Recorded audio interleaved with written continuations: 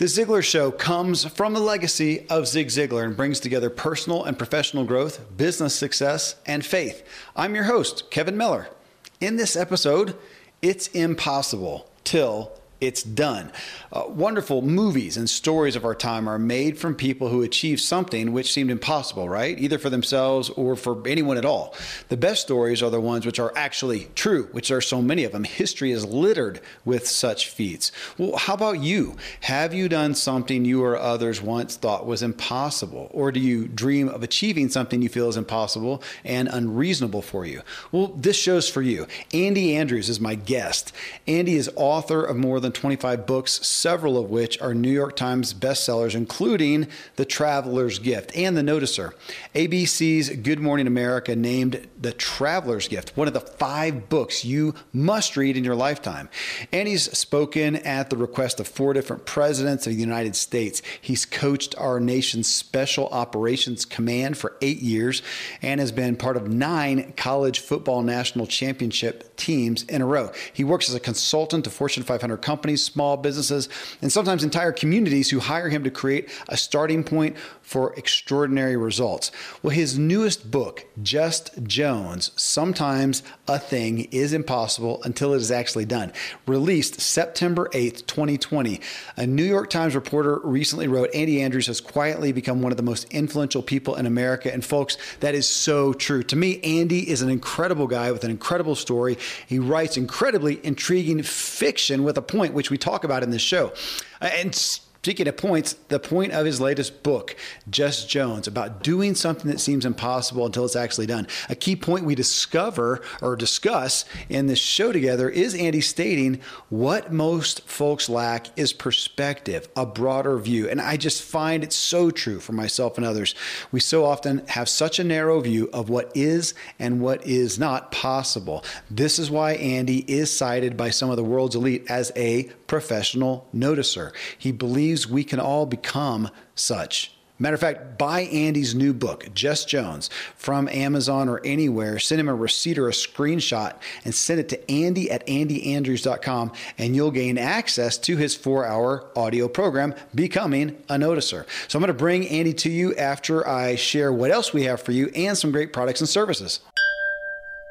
I'm a foodie and I enjoy learning about the process that brings great foods and beverages from idea to the table. And then I like tasting them and learning the nuances of what creates the most significant tastes, from coffee to cheese to distilled beverages. I did a tequila tasting in Mexico and recently bourbon. Heaven Hill Bottled in Bond bourbon really impressed me from the story to the taste. I grew up in Kentucky where horse racing and bourbon are famous, and I got introduced to Heaven Hill Bottled in Bond bourbon. It's produced by Heaven Hill Distillery, which has been and still remains family-owned since 1935. And I'm impressed with the bourbon's ultra-rich, smooth taste. And right on the bottle, it states that this bourbon is 7 years old, which is actually 3 times longer than what's required to be certified as bottled in bond. I feel with beverages, the longer the prep, the better the taste. Being a bottled in bond product means it must pass a list of 7 requirements that set the standard for this quality bourbon. So look for it at your local store. Heaven Hill reminds you to think wisely and drink wisely. This episode is brought to you by Visit Williamsburg. In Williamsburg, Virginia, there's never too much of a good thing. Whether you're a foodie, a golfer, a history buff, a shopaholic, an outdoor enthusiast, or a thrill seeker, you'll find what you came for here and more. So ask yourself, what is it you want? Discover Williamsburg and plan your trip at visitwilliamsburg.com. Andy, you are so well known. So many people have read your books, and I'm sure somebody knows your backstory. I don't, but as we do, as I talked before, we have so many people who are on this journey themselves, or they say, I want to do what he does. Tell us how you ended up. When was the time when you realized you're a speaker, you're an author, or you decided that's the direction I want to go? And what were you doing before then? I was homeless on the beach. Literally, when I was 19 years old, my parents died, both of them in the same year. My mom died of cancer. My dad was killed in a car accident. And I made some bad moves and ended up literally homeless before that was even a word. You know, nobody was talking about homeless people 35 years ago, but I was living under a pier and in and out of people's garages, which is not safe or smart, but I did. And met an old guy who really kind of started me reading. He was the first guy to ever tell me the truth about myself. And we called him Jones. And he called himself a noticer. So he said, when God was passing out talents, I didn't get the cool ones. I can't run fast. I can't sing great, but I noticed little things that make a difference in people's lives. And he was really the person who started me reading, because I'd always been kind of a Field and Stream, Sports Afield, Sports Illustrated kind of person. But he started me reading biographies, and that was really the beginning of that. Because as a writer, I still am kind of amazed. I wasn't the best writer in my senior English class. So you are biographies. Pull out a couple of biographies. I've got teenage sons, and if they did this for you, give me some top of the list. Okay, anything about Winston Churchill. Anything about Churchill. There's a really good biography that's about 3 different people called The Aviators. It's by Winston Groom. You might recognize that name because Winston Groom is the guy who wrote Forrest Gump. Yeah. But most of the books Winston wrote or has written have been, history kind of things. And so he's got a series called The Allies, which is about Churchill, Stalin, and Roosevelt. The Generals, which is about Marshall, Patton, and who's I Shall Return? I Shall Return. I don't remember. Come on. I Shall Return. MacArthur. That was my next guess. Okay. And then The Aviators, which is about Lindbergh, Jimmy Doolittle, and Eddie Rickenbacker. And those are just great biographies. There's a biography that I think David McCullough did about the Wright brothers, which kind of blew my mind because, you kind of think, the Wright brothers, okay, they were the first ones to fly. What else is there? But man, it was fascinating. And I read during that time, over 200 biographies of these people and began to kind of graph what they were about in my mind. And I still think, I still read biographies because I think it's a great way to be mentored by people who the jury is in on their lives.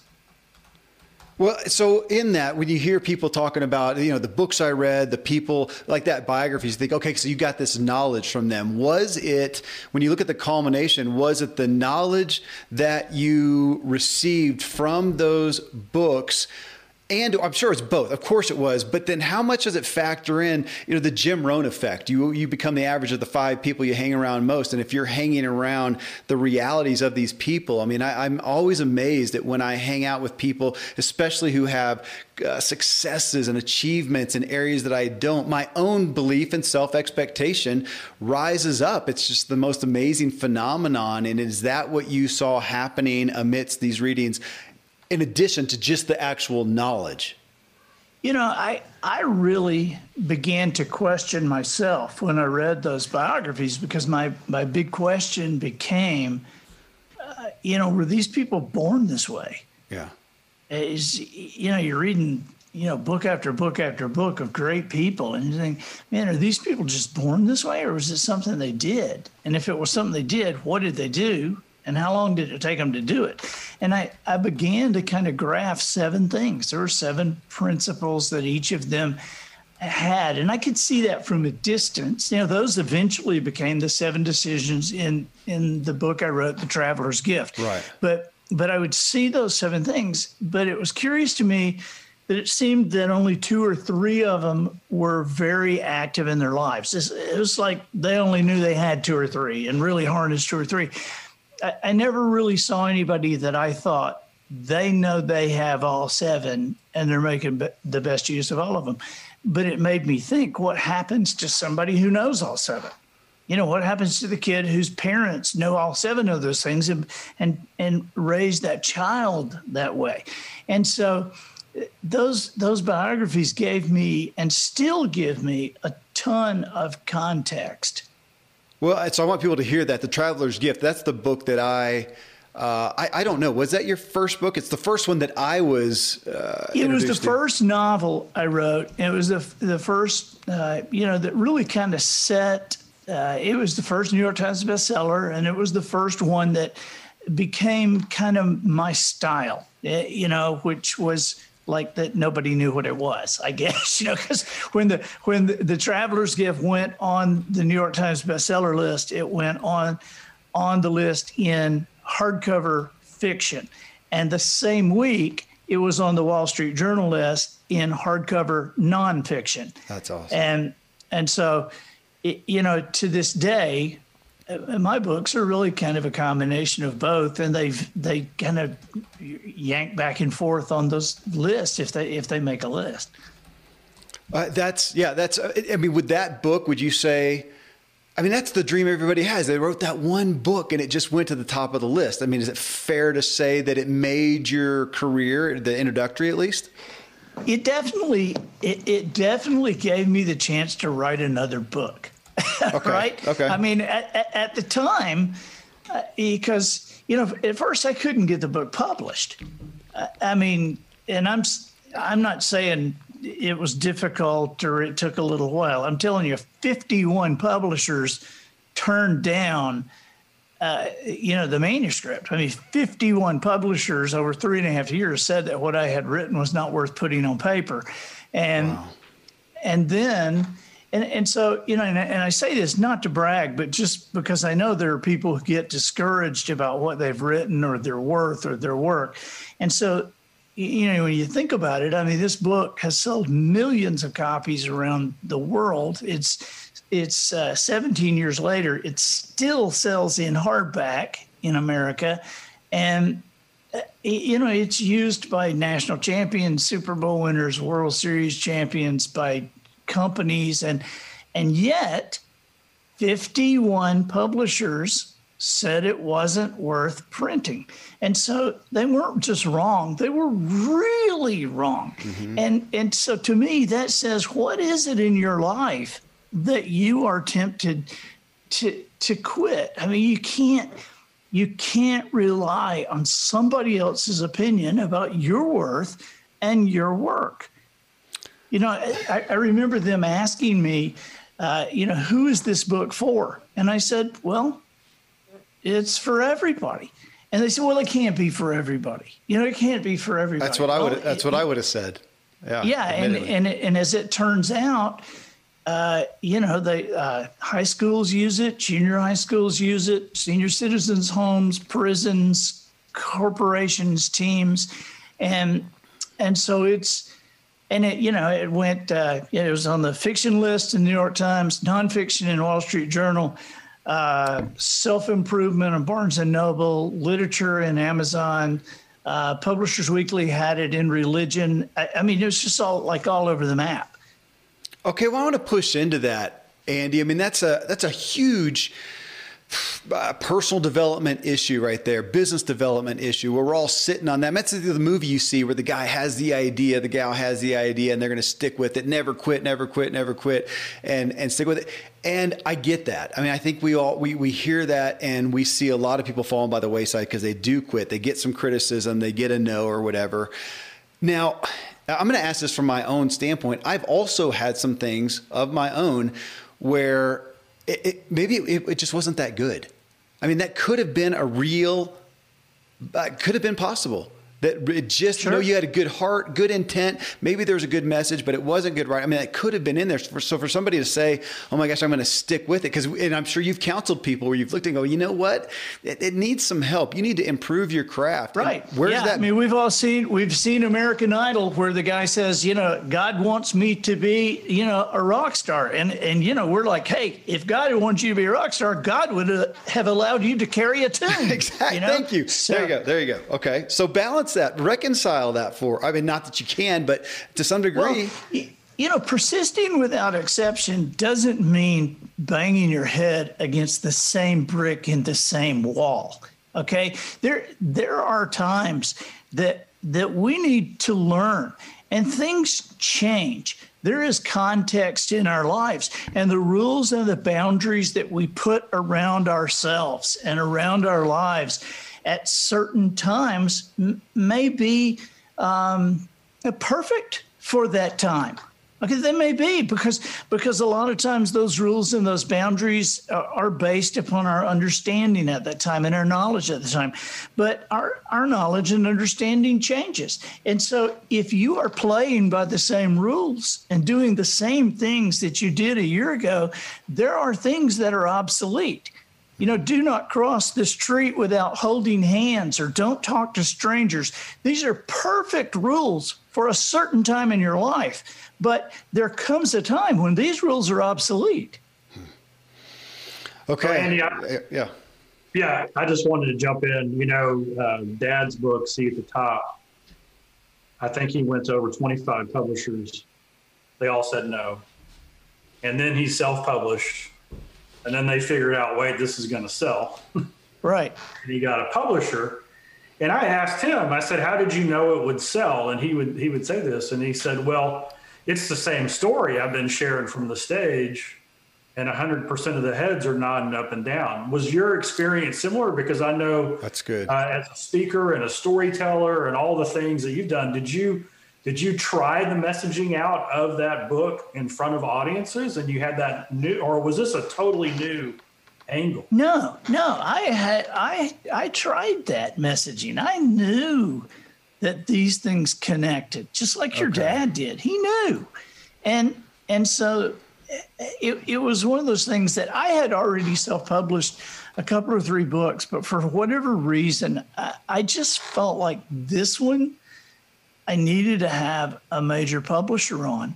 At that time, that was kind of the next step for me. And I watched your dad, and I saw what your dad did, and I just, man, what a great leadership example in my life.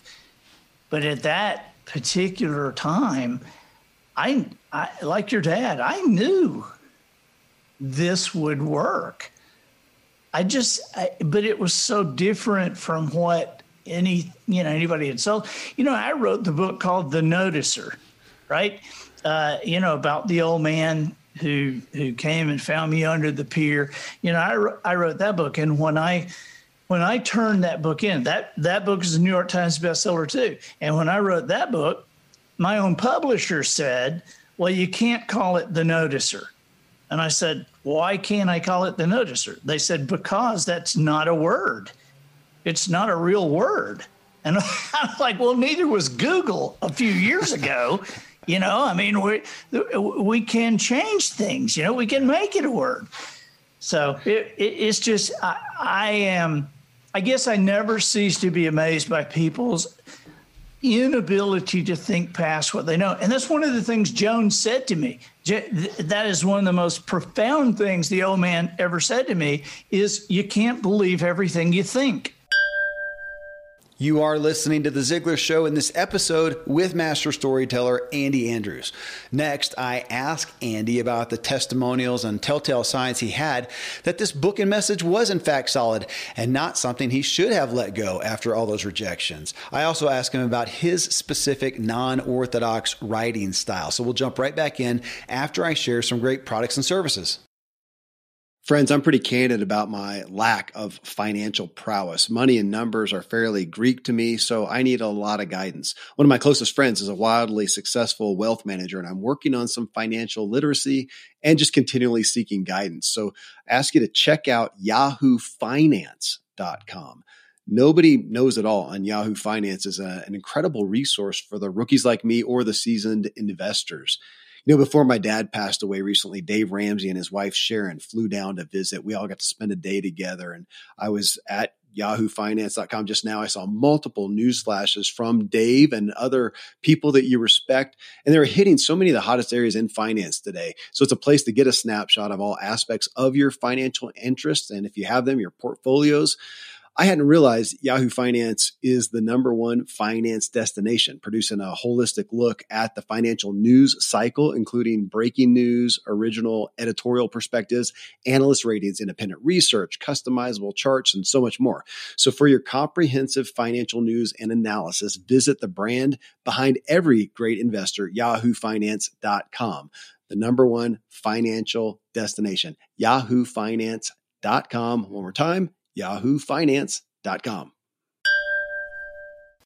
I live high up in the Rocky Mountains where the air is clean and fresh as possible, but then I step indoors and I'm breathing in untold amounts of toxins and allergens from paint and carpet and cleaning chemicals and pets and furniture and appliances and mold and so on. Studies show the indoor air is 2 to 5 times more polluted than the outdoor air anywhere you are, and in some places it's 100 times worse than that. Well, the solution is to get an air purifier, and Air Doctor is just the best out there. It filters out 99.99% of dangerous contaminants and allergens, such as pollen and pet dander and dust mites and mold and even bacteria and viruses, so your lungs don't have to try to do that. Air Doctor comes with a 30-day money-back guarantee, so if you don't love it, just send it back for a refund minus shipping. Go to airdoctorpro.com. You can use the promo code Kevin, and depending on the model, you'll receive up to 39% off or up to $300. Exclusive to podcast customers, you will also receive a free 3-year warranty on any unit, which is an additional $84 value. So to get the special deal, go to airdoctorpro.com. Use promo code Kevin. Thankfully, the days of building a business website, then having this massive endeavor to integrate an online store are gone. Today, Shopify has fixed all that. I had one business where we actually built the entire website on Shopify's platform. So whether you're just starting out or you're selling $1 million of product already, Shopify is just the industry leader. It works the same for physical products or online and digital, and Shopify is just hands down the best out there. Most importantly, Shopify helps you turn browsers into buyers with the internet's best converting checkout. It's 36% better on average compared to other leading commerce platforms. Getting people to buy is not that hard, at least to the buying point, but getting them to actually give their payment info is, and Shopify is king in that department. They also have top tier customer service, which I think is critical. You can sign up for a $1 per month trial period at shopify.com/Kevin. That's all lowercase. Go to shopify.com/Kevin to grow your business no matter what stage you're in. Shopify.com/Kevin. I do want to go back really to what you said. So to some degree, my dad, Dan Miller, who you know, so many people come to him, want to be a coach, a consultant, whatever. They say, how do you know we have what it takes? He says, are people already asking for your advice? That's a telltale sign. If not, then you may need to question, is this really the place for you to go? Well, okay. So similarly, so what you are saying is with these principles, with these messaging that you had in that book, you had some testimony. There were telltale signs in your life and in the lives of others that this is valid. To take that forward, that to me speaks a lot more than, the invention that nobody's seen, heard of, thought of, and somebody's holding on to, and they're saying, oh my gosh, this, I know this, I have belief, but they don't have any social proof, let's say. So you did have that. Okay. Yeah. That speaks a lot. To the style though, you wrote this, I pulled this out of a blog you wrote. You said, I write books that Christians can give to their non-Christian friends that they will actually read, creating an opportunity for conversation between the Christian and the non-Christian. I love that perspective. But also, to that writing style, when did you decide, do you call yourself, how do you label yourself? Self-help, personal development. How would you say I write to this style? You write it in a form, but it's achieving. I got a bookshelf behind me of self-help, personal development books that are trying to, communicate a point. You do that, but you do it in story format. I do, and I honestly, Kevin, I have a hard time telling you what area I fit in, which is probably why if you walk into a bookstore, you can find my books in 8 or 9 different places, which is not good. But for one thing, I write fiction and nonfiction in the same book. Now, yeah. I used to meet people all the time, and I still do occasionally, that would say something like, I only read nonfiction. I only read, just like they couldn't be bothered by fiction. I only read nonfiction. Well, I think that we need a combination of the two, and the reason is because nonfiction will bring you facts, but fiction can fire your imagination in a way that the facts will never be able to. And if you only know the facts and don't develop the imagination to use those facts in a way that is a little bit different than the same way everybody's seeing things. We are stuck in America, in our families and our businesses. We're totally stuck by what's called an industry standard or best practices. And, people know this is how it's done. And so there is a style that I just kind of developed, which is I write fiction and nonfiction in the same book, which creates kind of funny conversations sometimes with my publisher. I remember talking to them with Traveler's Gift about to come out. And they said, now we're putting this in the nonfiction section. And I said, and you know what the book is about. The Traveler's Gift is a story about a family going through a tough time. And the dad gets to travel through time, meeting with 7 historical figures who are also going through a tough time of their own. He gets to be with Anne Frank in the Annex, gets to be with Lincoln at Gettysburg. And so anyway, I'm talking to the publisher, and they say, no, so we're going to be, we're slotting this in nonfiction. I said, really? They said, yes, nonfiction. I said, okay, well, now think with me here. A man goes back into time and is with Lincoln at Gettysburg. This is nonfiction to you, But what I'm trying to do, I guess, is just evidence of suspending that disbelief, where people are like, yeah, okay, this could happen, yeah, because what I want to do is bring a reality to people that you can teach this way. This is why, I had a real famous football coach told me not too long ago. He said, we take one book every year and we use that book all year. And he said, we used one of your books last year. And he said, man, our guys overwhelmingly, they like this book better than any. And I said, thank you, of course. But I wanted to say, dude, it's just because it's a story.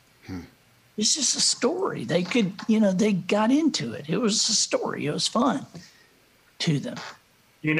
One of the things that you've tapped into is that the way the brain works, is the most destructive thing probably ever invented for the brain was TV, because our brain doesn't have to fill in the gaps. Our brain doesn't have to imagine what could be.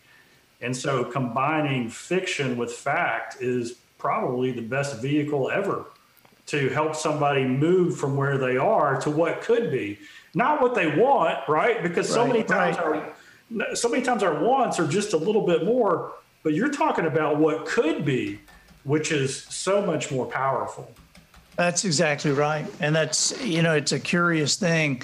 There was, if I say to you guys, if I said, Three Dog Night, Jeremiah was a bullfrog, was a good friend of mine. There's something that you're thinking about. There's something, but if I said to you, Thriller, okay, then I know exactly what you're thinking about. Because in 1983, when Thriller debuted as a video and all these songs started having videos, no longer were we free to kind of think of and interpret them how we wanted.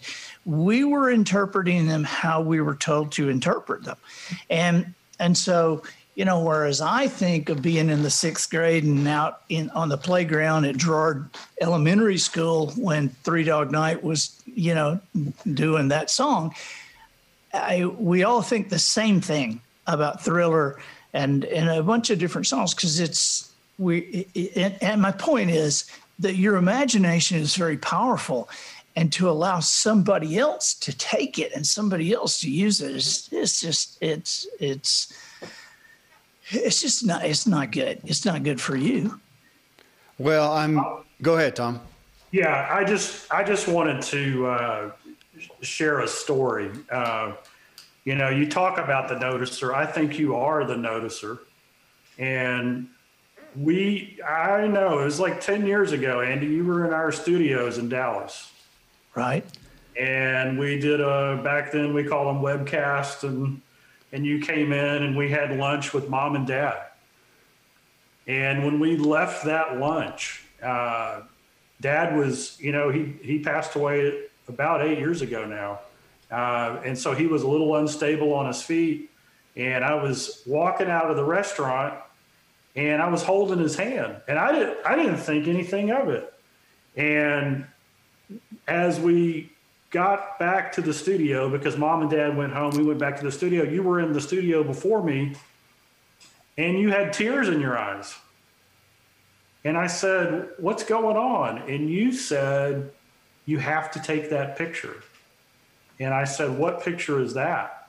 Oh. And wow.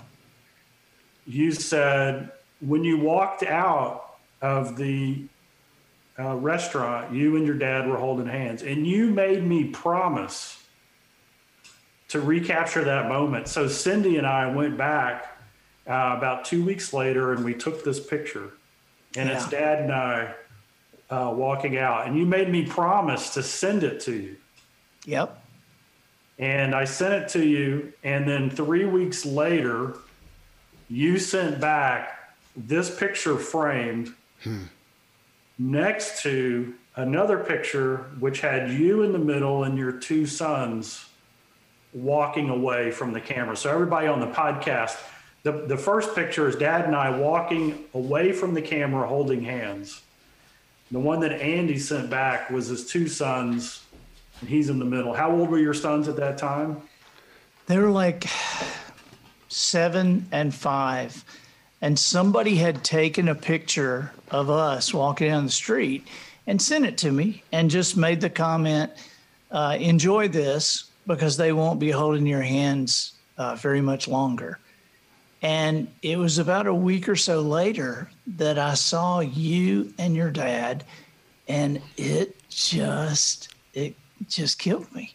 I just thought, wow, that's what I want. I want a relationship with my sons that will last like Tom and Ziggs has lasted. And so you and your dad have been, such, not just an inspiration or an influence, but just a flat out example for me and my boys too.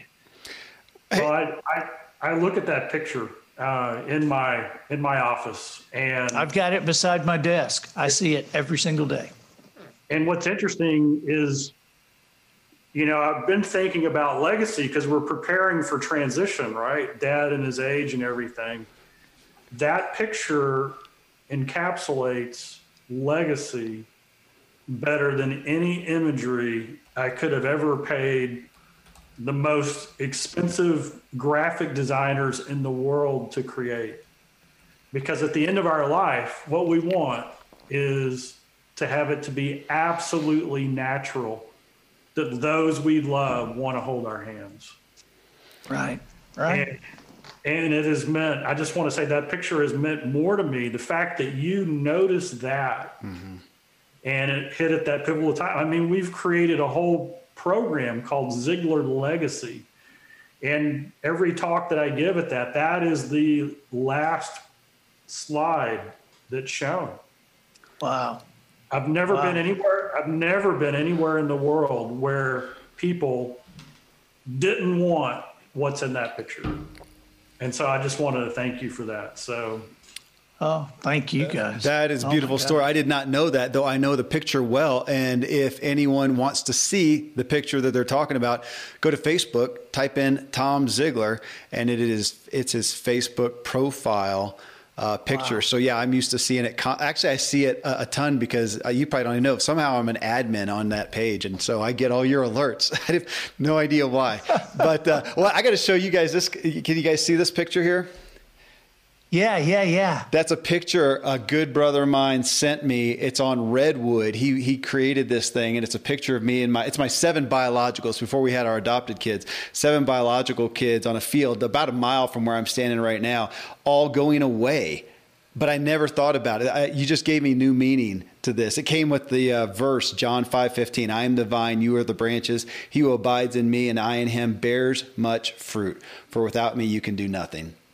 So, goodness, I wasn't planning on that direction today, guys. Thank you for that. There's my gift. We're all crying here. We're all crying. I know. It's like, oh my God. We're going to just put out the video of this. Well, I'm going to segue because the book, Just Jones, it is about imparting legacy. And I think that, my gosh, as a father, there's nothing more I hope for is that I have imparted goodness and legacy to my kids. And we know, and I'm further and further impressed upon this, that where we find the most purpose, sitting with people like you, Andy, and you, Tom, and so many incredible people, that where we find the most purpose is when we matter to others, when we give meaning to others, when we impart whatever gifts we can to others.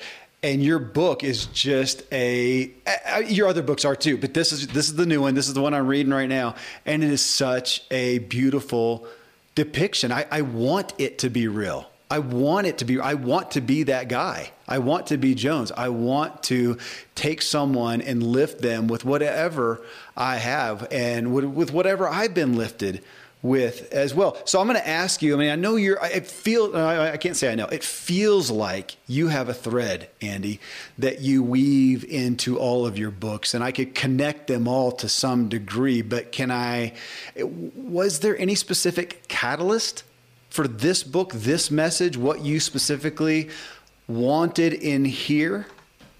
This is the third Jones book, and it stands alone. I would urge you, if you want to read this now. This is the new one, and it's Just Jones. And I got to say that when I was writing this, you know how this works. I wrote it like a year ago. Now it's just coming out. And I didn't really have any idea that our world would be in the situation that it's in now, with people as angry and at each other's throat. And the theme and thread of this book is finding peace with your fellow man, finding peace within yourself, finding peace with your past, finding peace with the future that is unknown, and finding peace in personal sacrifice for other people. And so this story it's laugh out loud funny in places. It's a mystery. It's teary in a couple of places, and it also, with the old man, it has a lot of teaching in it. There's business stuff in it. It's a lot. This is a lot to gather, but this is my favorite that I've done. I'm really excited about this one. Why is it your favorite? I think it's because I think more people will connect with this book. I think this, and I hesitate to say, I don't know, you hate to say nice stuff, I guess, about yourself, but I really think this book will change lives. I think that there is a connective piece in this book for everybody who reads it, especially at this time. I think this is a book you want to give to people. I think this is a book if you read this aloud to your family at night, this is one that the kids would like. This is one that would create conversations for a lifetime. And and it's, it's got the lady that nobody likes, and it's got the 13-year-old kid that's pranking the town, and these pranks are escalating, and it's got the young woman who's made some horrible choices, and she's in real trouble. And then Jones, right there, when there's always somebody needing something, and he seems to be right there, and he seems to have those answers, and yet he doesn't give them. He leads them to answers. You mentioned the young woman in that, Keely, right, in the book, and I found myself on both sides. On one, from her perspective, realizing I am also her. I want to be Jones, but I am also her. I have the bad choices that I have made. I have consequences from those. And I found myself, what more can I be? Kevin, when I put myself here, what more is there that can come out of me? Because I love that. I mean, I'm so inspired to read and to see her rise up. I mean, from a story standpoint, how can we all not love? We love that. It's Rudy. It's going to be, you're going to become more. Yeah. And likewise, though, with Jones, the character, also asking, okay, you're going to appreciate this, Andy, because in page 114 of your book, you cite John O'Leary. You cite Jones saying, okay, Andy, you're going to go interview John O'Leary. I had John on here last week. Really? Yeah. Oh my gosh. John, how about that? John was on here I don't know if it's published yet. It may be published next week. But John was on here, and his statement, it was actually in the Habits show that you and I are going to do. His statement in there is his question to himself is, what more can I do? From a good standpoint, not the burden standpoint of, what more can I do? And that's what I found from your character, Jones, is feeling like, what more can I do? So it really hit me as the receiver and as the provider. And my thought is to put my own bias on there, is that how can maybe we could get the most out of the book by allowing ourselves to be both people. Right. That's a good observation. That's a good observation. Have you gotten to the part yet where Jones mentions one of Zig's books? Oh no, I must have. I know. I would have written that down. Where's that? Well, it's in there. It's in there. You'll find it. Okay. All right. I'm 24 hours into the book, but with that, one of the things that John said also, and it was repeated to me, Andy.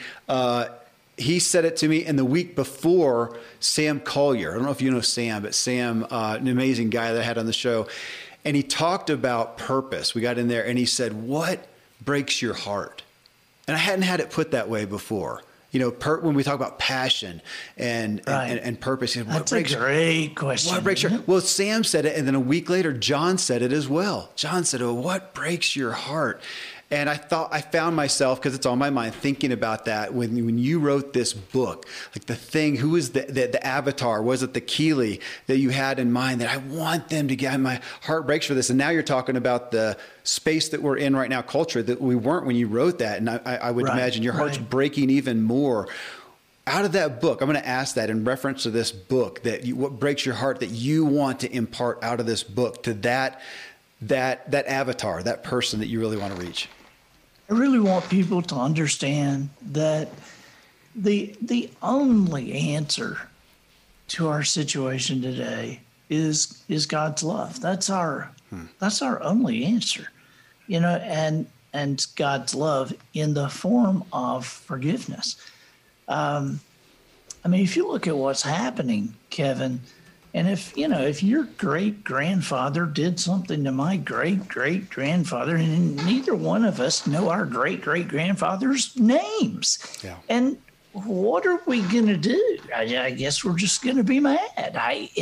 And so at some point, there comes a time where we have to put that down, and we have to forgive, and we have to put down the anger. And so there is a point in this book where we find out that Ollie Sutherland, the 13-year-old kid, is very, very, very angry, and for a really good reason.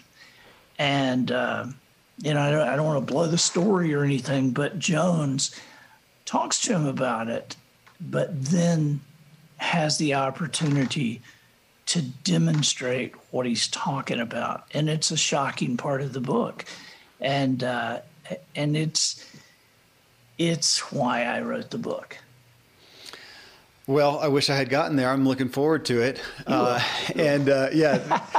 I do want to pull out, though, as you talk about some of the points that stuck out to me in the book and relevant. Yeah. When you talk about right now, as of this recording, September 2020, amidst now we can't even say the pandemic. We have multiples going on, I think. And we have an acute place of, I'm going to pull the word judgment out. It's one that has come up with me in regards to, politics right now, race right now, wearing a mask right now, and religion right now, judgment. This word keeps coming out.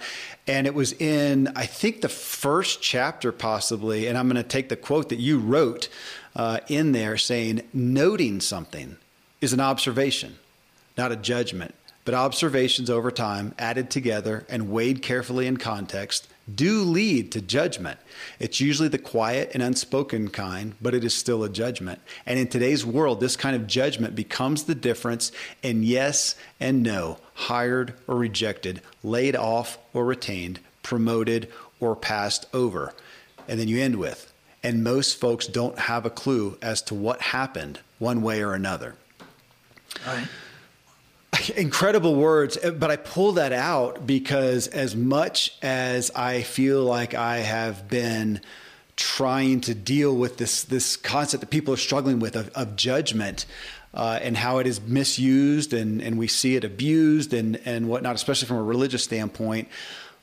But people do judge a book by its cover. We are where we are. And sure. I love how you said that. I'm going to read it to my kids. And it reminds me of things that my father, said. He said, Kevin, if you're not going to go to college, which I didn't, he said, it's okay. There'll be some doors that won't be open for you. There'll be some perspectives people have of you, and you've got to live with that. You will be judged. And I'm okay with it. They told my brother that with his first of God knows how many tattoos now. He said, man, I'm not going to judge you for it, but some people will. And my brother said, okay. And he's not upset about it when people do. That aspect of observations, judgment, I think there's a lot to be said there, but also the reality that it does exist. I don't know how to get past it. And yeah, again, you wrote this before the time that we're in right now, and it's at an all-time high. How can we better cope with the judgment that it is out there? We do judge a book by its cover. I think most of us are probably more concerned about our children and that judgment and the world in which they appear to be inheriting than we are ourselves. And so I think it's very important. It's important for us to understand and to seek a deeper understanding. A definition of wisdom is a deeper understanding of principle, deeper. Which it's curious to me to note that the definition is not a deep understanding of principle. It's a deeper understanding of principle. So when you get a deeper understanding of principle, where do you go from there? Well, deeper, I guess. Okay. It's because it's a never ending process, but to be able to understand why other people make the choices they do about us. When we're talking about a judgment, when we're talking about, whether we get an opportunity or don't get an opportunity, or we get hired or fired, or whether we get promoted or laid off, or promoted or stuck where we are. But I think for our children. Another day is here, and you're ready for it. What to wear? Check. Breakfast, lunch, and dinner? Check. Planning for what's next and how to save for it? That's where Bank of America can help. For your financial to-dos, Bank of America has experts ready to help get you closer to your goals. Get started at one of our local financial centers or 24/7 in our mobile banking app. Find a location near you at bankofamerica.com/talktous. What would you like the power to do? Mobile banking requires downloading the app and is only available for select devices. Message and data rates may apply. Bank of America N.A., member FDIC. When you need mealtime inspiration, it's worth shopping Kroger, where you'll find over 30,000 mouth-watering choices that excite your inner foodie. And no matter what tasty choice you make, you'll enjoy our everyday low prices, plus extra ways to save, like digital coupons worth over $600 each week. You can also save up to $1 off per gallon at the pump with fuel points. More savings and more inspiring flavors make shopping Kroger worth it every time. Kroger, fresh for everyone. Fuel restrictions apply. We have the opportunity.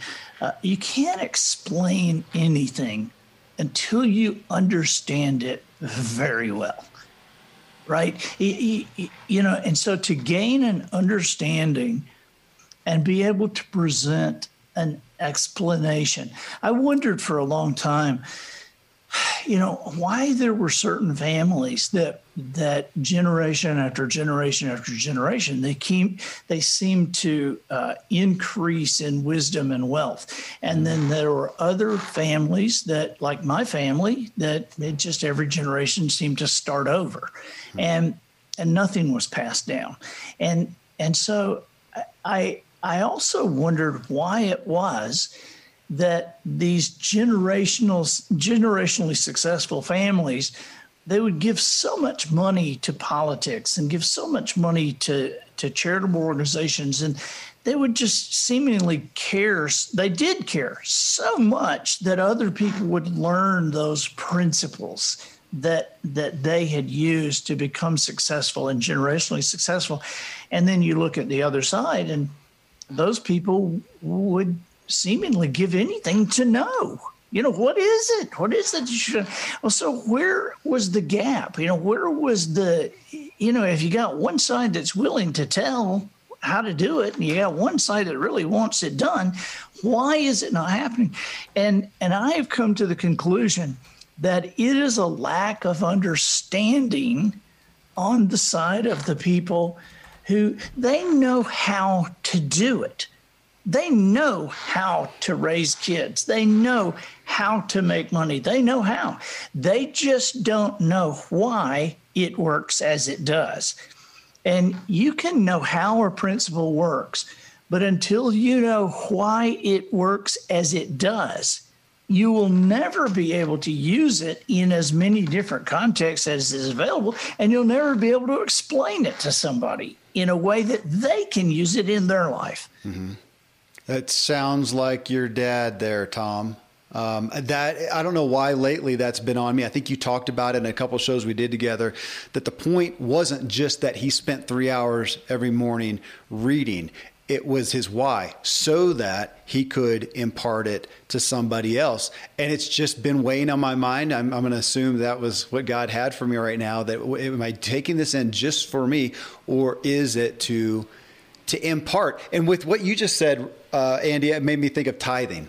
Everybody in church knows about tithing. What do you tithe? You tithe your money, how much, 10%, whatever. But this book of Jess Jones is a guy who he tithed his life, is what it feels like. But tithing of what we learn, just what you said, understanding, and then tithing, what can we impart? And I think we tend to not do that. I think so many people discount themselves because they haven't. Well, to what you just said, what did you say? To deep understanding? I don't. What is that? But we can all go deeper. A deeper understanding of principle.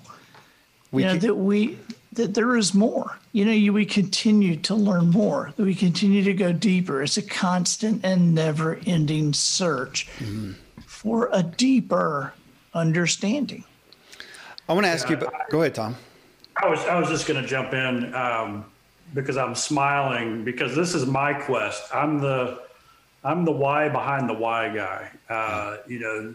Dad had this eloquence, this gift, this ability to inspire and get people to take action. And his quotes were so memorable because they were distilled down into, something that anybody could go, oh yeah, that makes sense. Right. And through that, I've met so many people, and one of my mentors and friends is Rabbi Daniel Lappin, and he is the one of the guys I look to for the deeper. And so here's an example. So everybody knows we should be generous, right? I mean, it's scriptural. We should be generous with others. You talked about people who figured it out. It just comes natural that they want to be generous.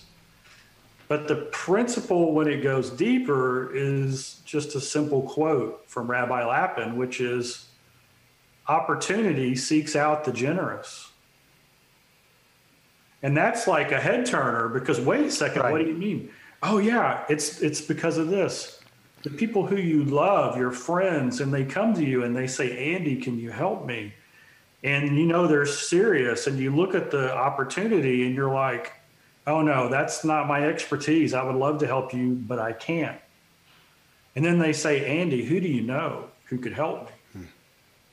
Well, your first thought isn't, well, I'm going to send them to the greediest, most self-centered expert I can find. No, this is the friend that you love. So you're going to combine somebody who's generous, who's going to want the best for them, along with having the capability, the knowledge, and the wisdom to help them.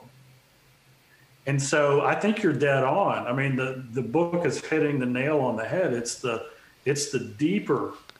And that is we're in a world of slogans, but it's all surface.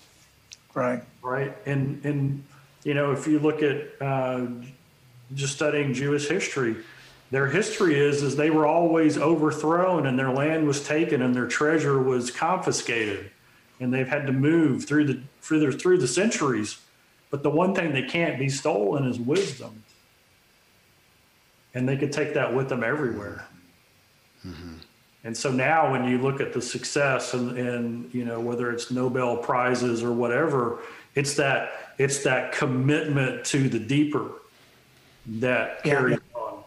So that's exactly right. That's exactly right. That's a good point. Well, and when you talk about wisdom, the next a point I wanted to hit on, I didn't write any notes on it, Andy. I just stuck it out there, and I thought I want you to talk to us about it, because it's just one that I think I have a healthy fear of. And in the book, Jones is talking to Keely, and he gets on her, I think it was at the beginning in the jail cell, about kidding yourself. And my dear friend, my doctor, Tom's doctor, my co-host on my other podcast, the True Life podcast, Randy James, Dr. Randy James, he says the most dangerous thing, and he's talking health and wellness, but overall, is we don't know what we don't know. Right. And he's given me a very, I hope, healthy fear of that. And when you talked about kidding yourself, again, I just took it to home, and I want to know that. I have a dear wife who will sometimes point that out where I'm kidding myself. I don't always like to hear it. I don't ever like to hear it, I don't think, but I want to, and I need to, about how we're kidding ourselves. And I just had this vision of you as the noticer. I'm going to back up Tom as the noticer. My gosh, wouldn't we all love to have somebody to point it out, or a light that goes off on our head that we can't stop when we're kidding ourselves, because it's rampant. I don't know. It just stuck out like a sore thumb. That's funny. Yeah, Jones says, I always thought that if Moses had more time on the mountain, he would have come back with 11. Yes, that's right. Because I think number 11 would have been, thou shalt not kid thyself. Because more time and money have been wasted by people kidding themselves than for any other reason. Well, I want you to bring it down, though, to where you see. Let's bring it down culturally. I mean, you stand up in front of audiences, you write to hundreds of thousands of people, millions. And where do you see, when you look at the media today, when you look at the culture, you look at the issues, where would you say? Because I like that. You gave it some gravity. It's the 11th commandment. Thou shalt not kid yourself. What do we do? Here's where it boils down. And Jones talks about this. One of the major ways that we kid ourselves is there's a big difference in what is true and in the truth. The truth connotes a bottom line. That's foundation. That's as far as you can go. But there are things that are true along the way, and we tend to stop there. Why do we stop there? Because it's true. It's an answer. It's producing some results. But the challenge is that these results are not the best. Okay. So, because if we believe that God wants his best for you, Okay, well, do you want the best for you? And you would say, well, yeah, I do. Okay, well, who do you think has a better imagination, God or you? Probably God. Okay, so when God is imagining his best for you and you're imagining your best for you, how big is that gap? Because the best is one thing. It's one thing. I mean, there can be different categories. Okay, but we're not talking about among the best. We're not talking about some of the best or, the best of the decade. We said the best. That's one thing. It's like the truth. That's one thing. There can be different categories, but there's one thing. And there's a curious connection between the two because you can know the truth and still never accomplish the best. But you will never accomplish the best without knowing the truth. That was page 120 out of your book, by the way. I literally had that pulled out. This is right out. I want folks to hear it. If a person has any inclination toward the best that life has to offer, a constant and never-ending search for truth is a must. For a while, one can't know the truth and never achieve the best. It is not possible to achieve the best without knowing the truth. The truth. That's a volatile word. Right now, maybe it always is, but that's a volatile topic. The truth. What is true? When we get into religion and absolute truth and any others, and we're more and more back to not wanting to state any truth, but then back to kidding ourselves. What is the truth about me? And as you said, it's often painful. See, I'll give you an example. It's like we've heard people say forever. I mean, how many speakers have you heard say? How many books have you seen written that your choices determine your destiny? It is your choices that determine where you end up in life. That's a great example of something that is true, but not the truth. It's true. But there is a deeper understanding. There's a foundational level below that nobody ever talks about. Because if it's our our choices, you think about how we deal with children on choices. We say, make good choices, make sure you make good choices. What's one thing you want to do? Make good choices. And then they come home with a letter from school and we say, was that a good choice? They go, well, no, that wasn't a good choice. Okay, well, what did we talk about making good choices? And it's kind of like telling a kid to go out in the backyard and take a quarter and flip heads every time. Flip heads.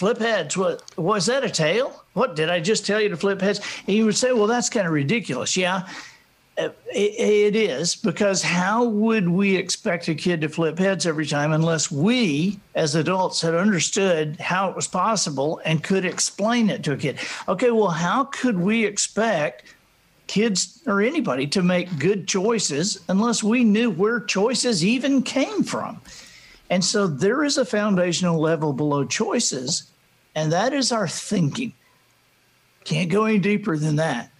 It is your thinking that determines where you end up in life, because it's your thinking that determines every choice you've ever made and ever will make. Yeah. And if you ever doubt that, you got to understand that every choice you've ever made, every choice you'll ever make is totally determined by how you think, how long you think about it, what you decide you don't need to think about so that you won't be distracted from thinking about what you got to think about so that you can decide.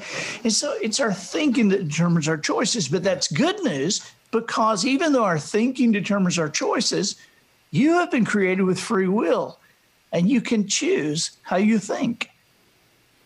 You make a big point. Well, Jones in the book makes a big point of, in the vein you're just down, what most folks lack is perspective, a broader view. And broader view. That one sticks out with me because as a businessman, I'll tell you, with a businessman, let's talk about ideas and opportunities. I am very competent at having a broader view, expanding somebody's perspectives, and I'll figure out a way to do that. Now, if you come over here into relationships, I'm not often so great in that same frame set there, to have a perspective, to have a broader view of how things should be, could be. And again, so I'm taking this and trying to own it for myself. But overall, I do feel like we are, and it's so cumbersome I want to be optimistic, but I feel pessimistic a lot about the culture, about where we are, about where things are heading, about where the media is and the pulse of our culture, that it doesn't feel like we we're doing well with having a broader view, and our perspectives are so skewed and narrow, and we're back to kidding ourselves, it feels like. Right. Yeah. And the perspective, most people, if you ask what is perspective, most people would say, well, it's how you see things. It's whether you see a glass half empty or glass half full. And in the book, in Just Jones, he says, it's not just how you see things, it's how you choose to see them, because the glass is what it is. The amount of liquid in the glass has not changed, but how you choose to see that makes all the difference in the road that your life takes.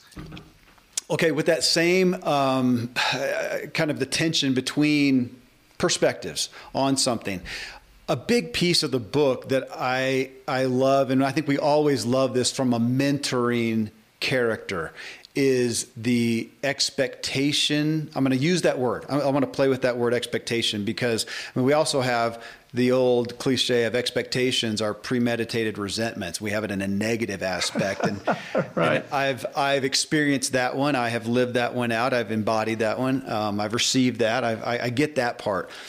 But that's one side of an expectation. Another side is believing more from somebody. So in the book, the depiction that you have of Jones with Keely and how he believes more from her and about her and helps her be able to do that. I think that's what made Zig Ziglar who he is he authentically, he wasn't just blowing sunshine, Pollyanna motivation from the stage. I mean, down in your face. I got to experience it somewhat before he passed away with Tom. I got to see it in their family. It was one of the most impacting things I've ever experienced, to see that expectation of you are, as unto God and humanity, you are capable of more. You really, I believe it. I'm going to help lift you up there. It's so different and it's so rare. And I think most people haven't ever experienced it, that reading it in your book could be the first time they've experienced it. And it may feel a little bit too much. This is a depiction of your life. I was really surprised. You actually, use your name. It's you, Andy Andrews. Right. It's the real deal. I assume you took some creative liberties in there. Yeah, I'm a character in the book, but there's a ton of real stuff there. Well, balance that expectation that we may not have somebody like a Jones in our life. How do we have it for ourselves? That is where, one of the things Jones did is kind of back to our beginning, that Jones, he was the first one to hand me 3 biographies. He gave me Winston Churchill, Will Rogers, and George Washington Carver. And I had never liked biographies. I don't know why. I guess because they made us read them in school and I didn't see the point. But I remember when he handed them to me and I didn't know what to say. And I just said, biographies? And he said, no. These are adventure stories. These are mysteries and romances and thrillers, and they're true. And so to be able, you cannot read a biography without understanding that these people, to a great degree, went through way more stuff than we have let stop us in our lives. That's just, it's almost just a common theme, that this adversity seems to be a preparation for greatness. And of course it would be. The gym is a great metaphor. How do muscles happen? By resistance. Mm-hmm.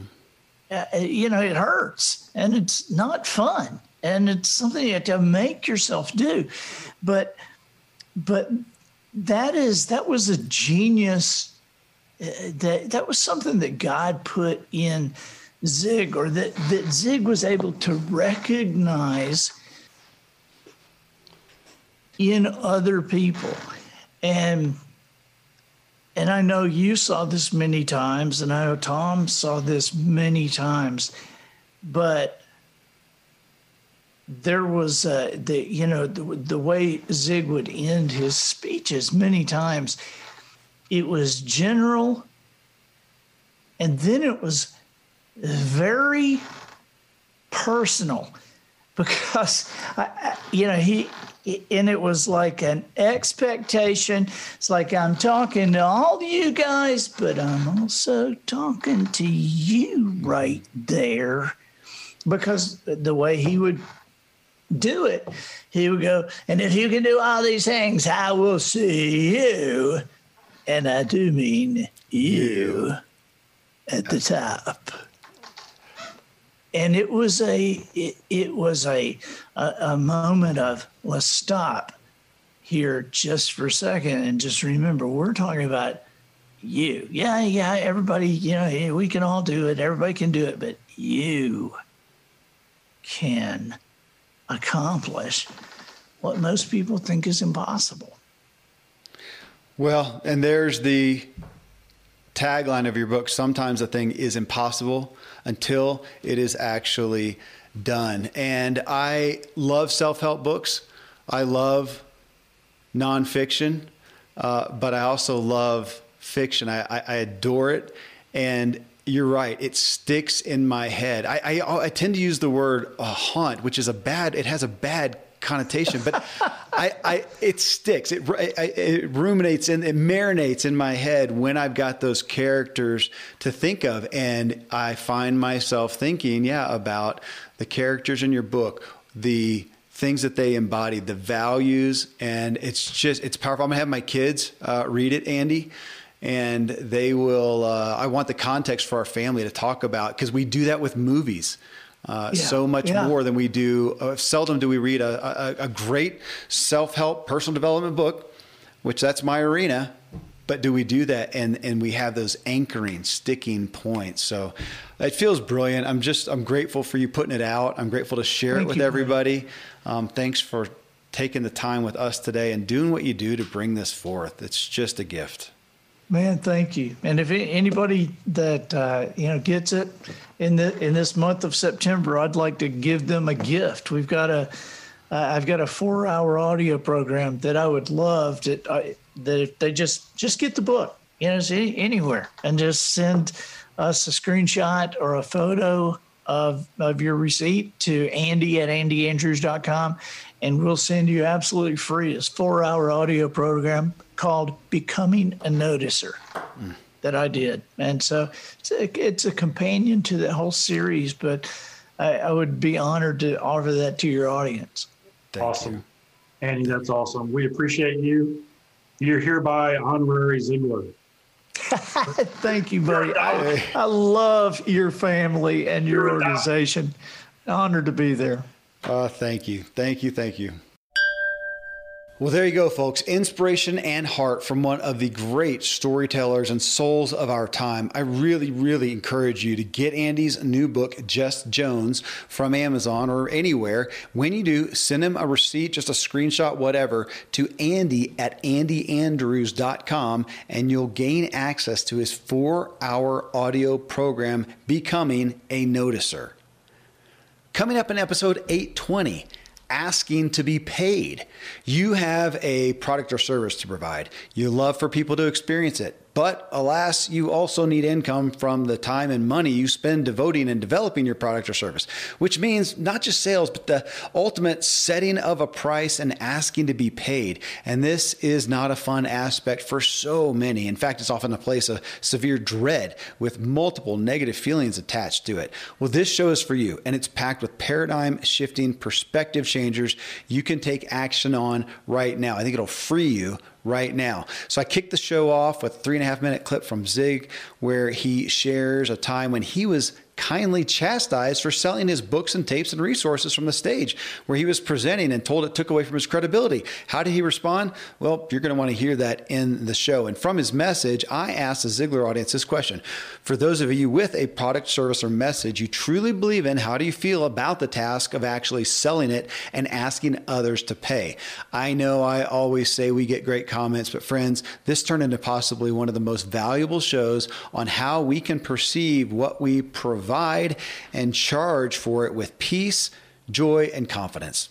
Till then, folks, thank you as always for letting me walk with you as we inspire our true performance together.